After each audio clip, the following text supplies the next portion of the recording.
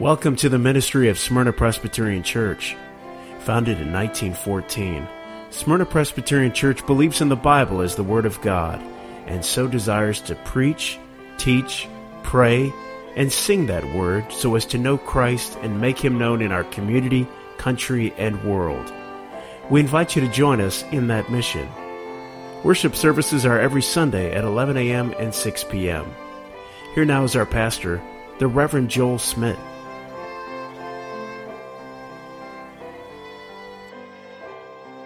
1 Peter chapter 4, beginning in verse 12. Beloved, do not be surprised at the fiery trials when they come upon you to test you. Something strange were happening to you. But rejoice insofar as you share Christ's suffering, that you may also rejoice and be glad when His glory is revealed. If you are insulted for the name of Christ, you are blessed, because the Spirit of glory and of God rests upon you. But let none of you suffer as a murderer or a thief or an evildoer or as a meddler. Yet if anyone suffers as a Christian, let him not be ashamed, but let him glorify God in that name. For it is time for judgment to begin at the household of God. And if it begins with us, what will be the outcome for those who do not obey the gospel of God? And if the righteous is scarcely saved, what will become of the ungodly and the sinner? Therefore let those who suffer according to God's will entrust their souls to a faithful Creator while doing good. Amen. Thus far, the reading of God's holy word. Please be seated. I read recently of an art form that I had not heard of. It's a form of Japanese art called kintsugi, where the artist makes pottery, and after making that pottery, breaks it. But before you think this is some strange modern art form, the breaking is a part of the art and a part of the process. Because the artist then takes those pieces that are now broken and puts them back together.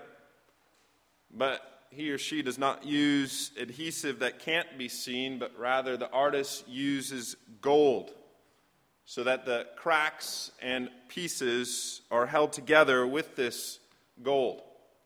And so as a result, those cracks are not hidden like we might try to do if we break a plate and might try to put a little bit of super glue on there so that no one sees. Rather, these cracks are accented. They're highlighted. And the result is a beautiful piece of art. And the broken art now becomes more valuable than when it was whole.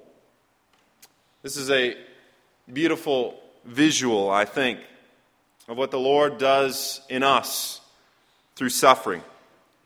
Through the fall and through the curse, and sometimes through our own sin and sinfulness, we experience trials and tribulations, which no doubt leave a mark, sometimes seemingly pieces of what we once were.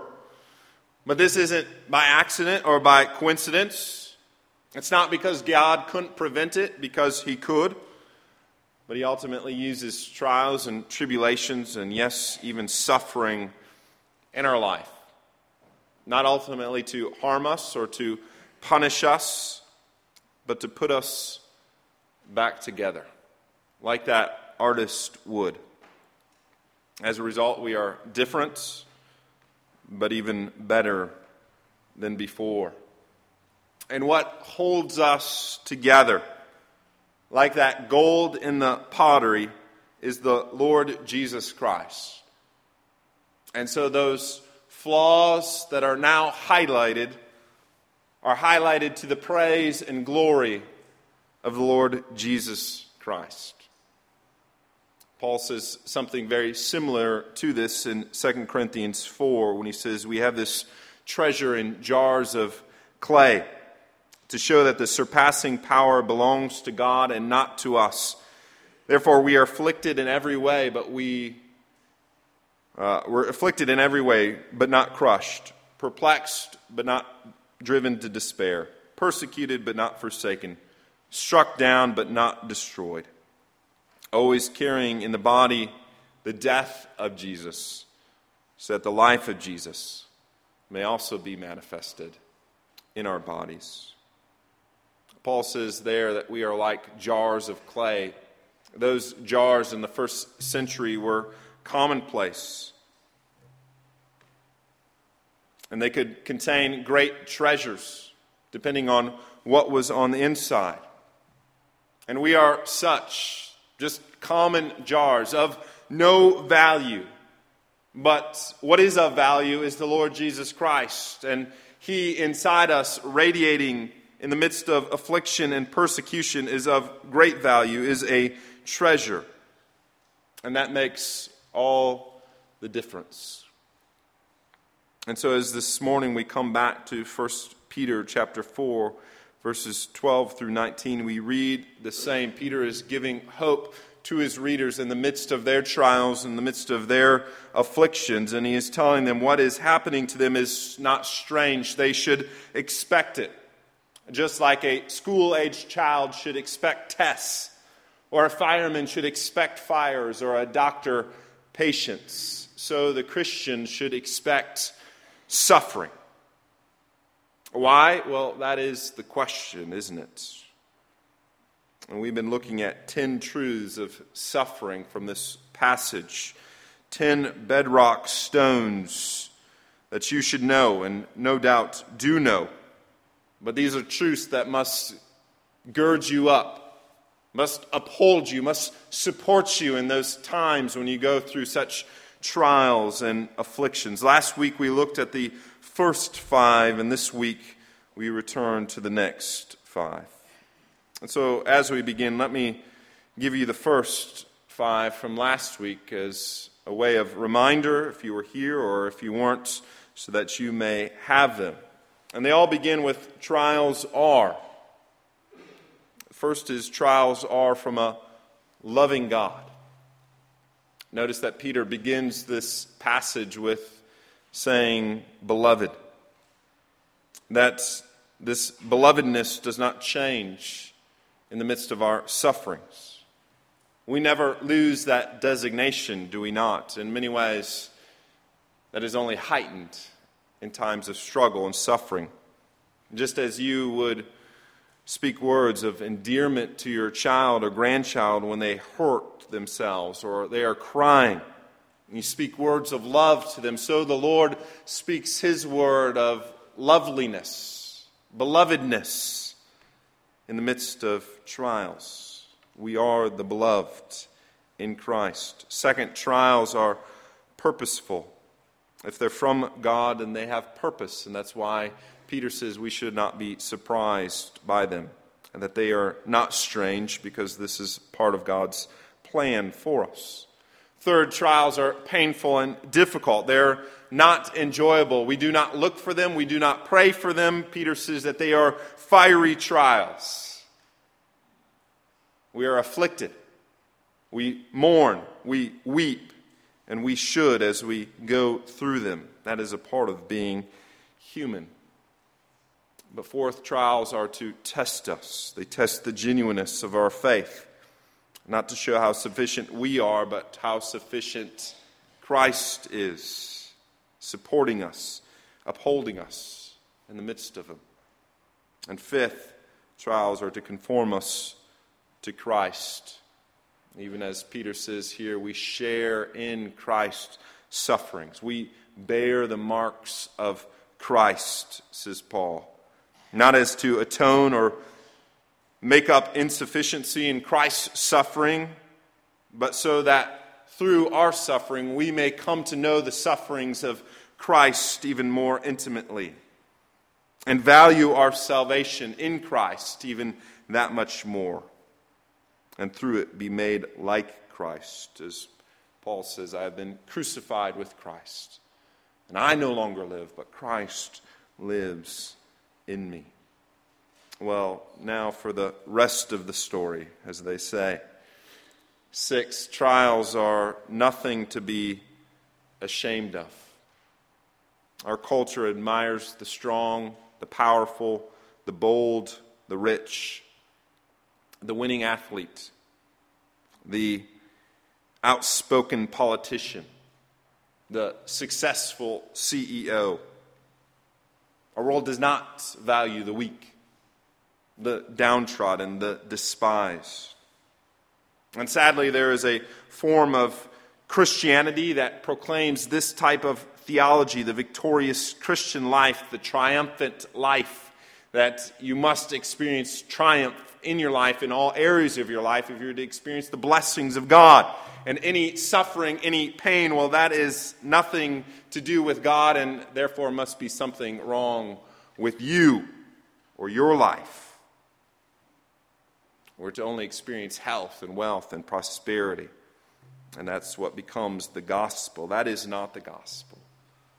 That is another gospel altogether, the Scriptures would say. That is not the truth of the Scriptures. That is not even the truth of this Scripture. It's just the opposite. Very clearly, Peter lays out that they are going to experience, his readers are going to experience persecution. They're going to experience suffering. It is a part of the plan of God.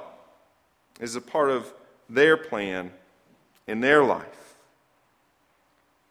And that we're not to suffer for unrighteousness' sake. Peter makes that very clear. We're not to suffer, as he says in verse 15, as a murderer or a thief or an evildoer or as a meddler. We're not to count self-inflicted wounds as the wounds of Christian suffering. We shouldn't suffer for doing wrong or not doing that which we should do, right? And you understand the difference. It's one thing to miss out on a promotion or lose your job because of your Christian faith. It's altogether different to not get that promotion or lose your job because you're not doing the job that you are called to do. Likewise, it's one thing to be seen as strange because of your Christian faith, your Christian testimony. Another thing altogether to be seen as strange because you are strange, right? One is because of Christ, the other is not. We're not to confuse the difference, but as Peter would say, and as even we read earlier from Psalm 34, there are times that we are innocent sufferers, righteous sufferers, suffering for righteousness' sake. And that's what Peter is saying here. Notice what he says in verse 14. If you are insulted for the name of Christ, you are blessed. And again in verse 16, if you suffer as a Christian, let him not be ashamed. We can experience suffering because of a fallen world or from a fallen body. We can experience the scorn of this world. And what Peter would say to us, what the rest of the Scripture would say to us, is that is not weakness, but that is strength. And that is not something to be hidden. That is not something to be ashamed of. That is something that we should boldly proclaim and even rejoice in, as we'll see in a moment. This is exactly what Paul did. 2 Corinthians 12, when he asked the Lord 3 times to have this thorn in the flesh removed, but God said to him, my grace is sufficient for you, for my power is made perfect in your weakness. And so what does Paul do? What does he say? Therefore I will boast all the more gladly of my weakness, so that the power of Christ may rest upon me. He says, I will boast. That is the opposite of being ashamed, is it not? But we often don't boast in our weaknesses, do we? We don't boast in our insufficiencies. But if they are giving us opportunity to boast in Christ and the power and the strength that He provides in the midst of our weaknesses, then that is something that we are to boast in, because it puts the glory and praise upon God as it should, instead of upon ourselves. For so too, Jesus was despised. So too, Jesus was a man of suffering, a man of sorrows, acquainted with grief, the Scripture says. And so we should never apologize for being and looking like Christ, and having to follow Him in His way, to pick up our cross, because as we suffer, so he suffered. And so as we identify with his suffering, so he too identifies with us in our suffering. And he blesses us and bears us up. And so do not be ashamed of these things. Rather, give it opportunity to witness to Christ and to the strength that he provides. Again, Paul says in 2 Timothy 1, verse 13, I was appointed a preacher, an apostle, a teacher. And he says, which is why I suffer. And Paul wrote that while in prison. No doubt just days before he was going to be executed. But notice what he goes on to say. He says, but I'm not ashamed, for I know whom I have believed, and am persuaded that he is able to guard until that day. He says, I am not ashamed. I know why I'm here. I know why I'm suffering. And God is using it in my life and for the proclamation of his gospel. And I will trust him, knowing that he will guard and keep until that day. And that brings us perfectly into the seventh point.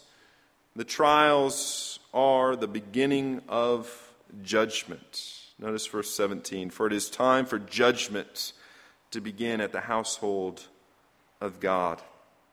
You might ask, why is it that Christians are being judged? Well, it's not the judgment of God, because Christ has already taken that judgment, but it's the judgment and the persecution and the hostility of this world, which God does allow in the lives of his children. But for the believer, this is the worst of judgments that we must endure. Have you ever thought about that before? And things that you have gone through, will go through, are the worst that you will go through in this life, and especially in all of eternity. And that's not to make light of these things, because they are difficult for sure. But there are some pastors, as we mentioned before, that talk about having our best life now. Well, for the believer, this is the worst life now that we will ever have. The things that we must endure and struggle with is the worst. And as I said, they are difficult and they are painful. And sometimes we use this phrase that they hurt like hell, which is not true. And we know not which of that which we speak, because hell is far, far worse. Yet that pain and that affliction is the worst of hell that we will ever have to experience. Why? Because of Christ. That is true of the believer, but that is not true of the unbeliever. This world, this life, this fallen, sinful world is the best that they will ever have. And it'll only get far worse from here. And that is why Peter says, and if it begins with us, if judgment begins with us, what will be the outcome of those who do not obey the gospel of God? Many of you have looked at horror, as have I, at the devastation of the fires in California. And there's something that stuck in my mind and has remained in the midst of thinking about those fires. When it was told to me once that the best place to not be affected by fires is to be where the fire has already been, where the fire has already burnt, because there is nothing more to burn.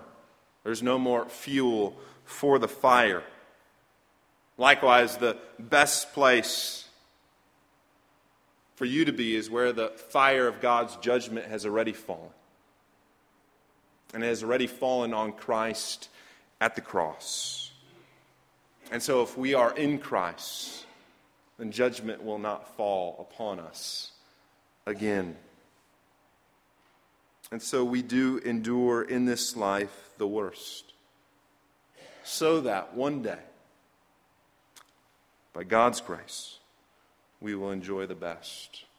And so suffering makes us long for heaven. It long to be in the presence of our Savior, to be rid of these trials, to be rid of this pain, to be rid of this affliction. And that joyful expectation, that longing for heaven is a good thing. Trials help in that. Be prepared for the judgment. Eighth, trials are a reason to rejoice. Hopefully all of you had a blessed Thanksgiving like the Smith family did. I told the teenager group when we met before Thanksgiving that our country does a lot of things wrong. Having a national holiday to give thanks is not one of them. That is a good thing. We should give thanks, especially as the people of God. In 1 Thessalonians 5:18 says we should give thanks in all circumstances, for this is the will of God. And when our ancestors, the pilgrims that came to this land, they did exactly that. They took a time. They paused to give God thanks. And they weren't giving thanks because all went well that year. In fact, we could say perhaps the exact opposite, that they experienced the worst of trials and afflictions. Half of the original pilgrims did not make it to the first Thanksgiving, not because they were late or because they were sick or they didn't show up. It's because they were dead. Half of the original pilgrims died. And yet our forefathers knew that it was right to give thanks in all circumstances, for this is the will of God, even in the midst of such grief and loss and anguish. And Peter says the same here too, verse 13. But rejoice insofar as you share Christ's suffering, that you may also rejoice and be glad when glory is revealed. James, as you remember, says the very same thing in James chapter 1. Count it all joy when you meet trials of various kind. The apostles in Acts chapter 5 talks about how the Sanhedrin beat them, and when they were released, they left the presence of the council rejoicing because they were counted worthy to suffer dishonor for his name's sake. The Sanhedrin must have thought something strange about these boys. We took them in to beat them, to persuade them not to continue on in these action, and yet they leave rejoicing because of Christ. But the apostles knew that being flogged for Christ's sake, that as a result something greater was going to happen, that they were appealing to a greater power, a greater force that was now going to be at work in their life as well as in the world. My daughters have learned when their older brother is picking on them to yell for Dad, because they know that if they get picked on, that there's going to be someone a lot bigger that's going to pick on him and put him in his place. And I think we can think the same. As we endure trials and tribulations and we bear up under it, we can know that God is going to be at work. He is the one that brings about vengeance, as the Scripture says, vengeance is mine, says the Lord, I will repay. Perhaps on the persecutors, perhaps on the circumstances, other times not, but He is always at work and is working in us and through us, and that's a guarantee. And so as a result, we can rejoice even in the midst of such trials, because we know that God is at work. Well, ninth, trials are a means to glorify God, and of course I wouldn't be a Presbyterian if I didn't put this on the list. My pastor license would no doubt be revoked. But this is not only true all the time, but it's true in this passage as well. Notice what Peter says in verse 16. He says, "Let him not be ashamed, but let him glorify God in that name." We are to glorify God even in the midst of our sufferings, in the midst of our affliction. Again, as we near the end, perhaps you are nearing the end of your Bible reading plan and perhaps getting to the book of Revelation. I always thought it interesting that Revelation is a book of worship. It's a book of the vision of God upon His throne and the heavenly worship that is ongoing, the singing and song and doxology. You need to remember that John wrote that while on the island of Patmos, not because he was on vacation, but because he was exiled as a prisoner because of his faith. And yet that is the place that he had that vision. And do you think as he had that vision, he had any kind of fear or concern of the Roman Empire that exiled him to that island? No, the Roman Empire seemed pretty small, pretty petty, in the light of myriads and myriads of angels, an innumerable host praising the God of heaven and earth, the King of kings that is upon His throne. Oh, for us to have that vision continually in all of life's circumstances, no matter what we are going through, because in the light of that, all things look quite small, quite trivial. One of my wife's favorite Christian music artists, one that I've grown to appreciate, has a song. It's a song about marriage, but it's a song about life in general. And it's called "Dancing in the Minefields." And I love that picture, that in the midst of the minefields, you wouldn't think that would be a wonderful place to dance. But the song talks about not having that concern or cares, but rather continuing to dance.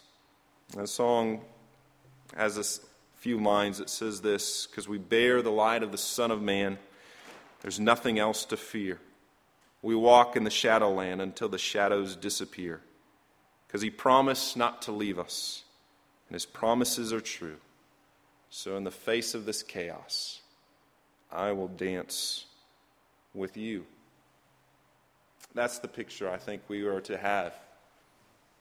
We are to continue to glorify God, even dance in the minefields, even in the face of chaos, until those shadows would disappear. Well, finally, 10th, trials are an opportunity to entrust your life to God. Verse 19, "Therefore let those who suffer according to God's will entrust their souls to a faithful Creator while doing good." We end where we begin. If all trials are from the hands of a loving God, will we trust Him? Will we trust Him even in this, when the road is dark and the future is uncertain, when we face the worst of life or even the darkest hour? Will we continue to believe that we belong to Him body and soul because He is our faithful Savior, who has never left us, who has never forsaken us, provided for us in all of our needs? Will He not see us through this as well? Will His rod and staff cease to comfort us as we walk through this valley? Of course not. God is faithful. We can entrust our lives to such a faithful God as this passage tells us to do, to commit ourselves to Him fully, because God is good all the time. And all the time, God is good. Let me close with this. Probably many of you have heard of the pastor Andrew Brunson, who was just recently released from a Turkish prison. And Pastor Brunson was an American citizen. In fact, he was a Presbyterian pastor. And I recently read an article, an interview with him, and it was interesting to see this time of imprisonment and the things that he learned and went through. And he says very honestly that it took 2 years. The Lord specifically knew the right amount of time for him to be in prison. He says that in the first year, he admits that he was miserable, that he did not rejoice. In fact, he was completely broken. And he says, if the Lord would have released me in year 1, I would not have been ready. He said, I had been lying on the floor, curled up in the fetal position with PTSD. But he says the second year, the Lord started to rebuild him. And what helped during that time is that he began to recite Scripture, and specifically the Beatitudes in Matthew chapter 5. You remember those. Blessed are the poor in spirit. Blessed are those who mourn. Blessed are those who are meek. And specifically Matthew 5, verse 12. Rejoice and be glad because of persecution. Rejoice and be glad because great is your reward in heaven. For just as they persecuted the prophets who were before you. And he said that while he would recite this, he learned to do a practice that he was very uncomfortable with, and that was to dance, perhaps because he was Presbyterian. But he learned that pattern from another imprisoned pastor from years before. That pastor, when he was in prison, would recite Scripture and he would dance in his prison cell. So Pastor Brunson began to do that. Rejoice and be glad. Rejoice and be glad. And he would dance in his cell. He says, even if I was not rejoicing on the inside, I did it as an act of obedience. And the Lord used it, as he said, to build him back up, to give him a vision beyond the walls of his cell. Now, we may never endure such persecution, such tribulation as that. We may never be in literal prison walls, and I hope not. But yet our suffering can feel like we are imprisoned, can it not? And I hope that through this passage and through these truths, we see a greater vision of what God is doing in our lives and through the lives of others. And I know not all that you've gone through or are going through or will go through. But the point is not that I know, but that God knows. And He does. And He remembers that we are but jars of clay. And yet He sustains us, He keeps us, He upholds us. And therefore we can say with the Apostle Paul that we are afflicted but not crushed. We are perplexed but not despairing. We are forsaken, persecuted but not forsaken. Struck down but not destroyed. Because God is indeed at work. And so be of good cheer. He has not left you. He has not forsaken you. And in that we can rejoice and perhaps even dance. Let's pray. Our gracious God and Heavenly Father, Lord, we are very uncomfortable even with this subject matter, let alone some of these truths. For Lord, we like to pity, we like to wallow in our sadness and in our suffering. Try to convince ourselves that we have it so much worse than anyone else. Yet, Lord, we pray that you would give us a greater and more glorious vision of that which you have called to do in us and through us, through the means of suffering, through the means of affliction. And Lord, we pray that you would use it to strip away all that should not be there, strip away all that does not look like Christ, so that we may be formed into his image, and therefore give you greater praise and glory. But Lord, we ask that you would uphold us as we know you will, that you would sustain us and give us your Spirit. Lord, we thank you for your word and for the truthfulness of it. May we apply it to our hearts and our minds, we pray. Amen.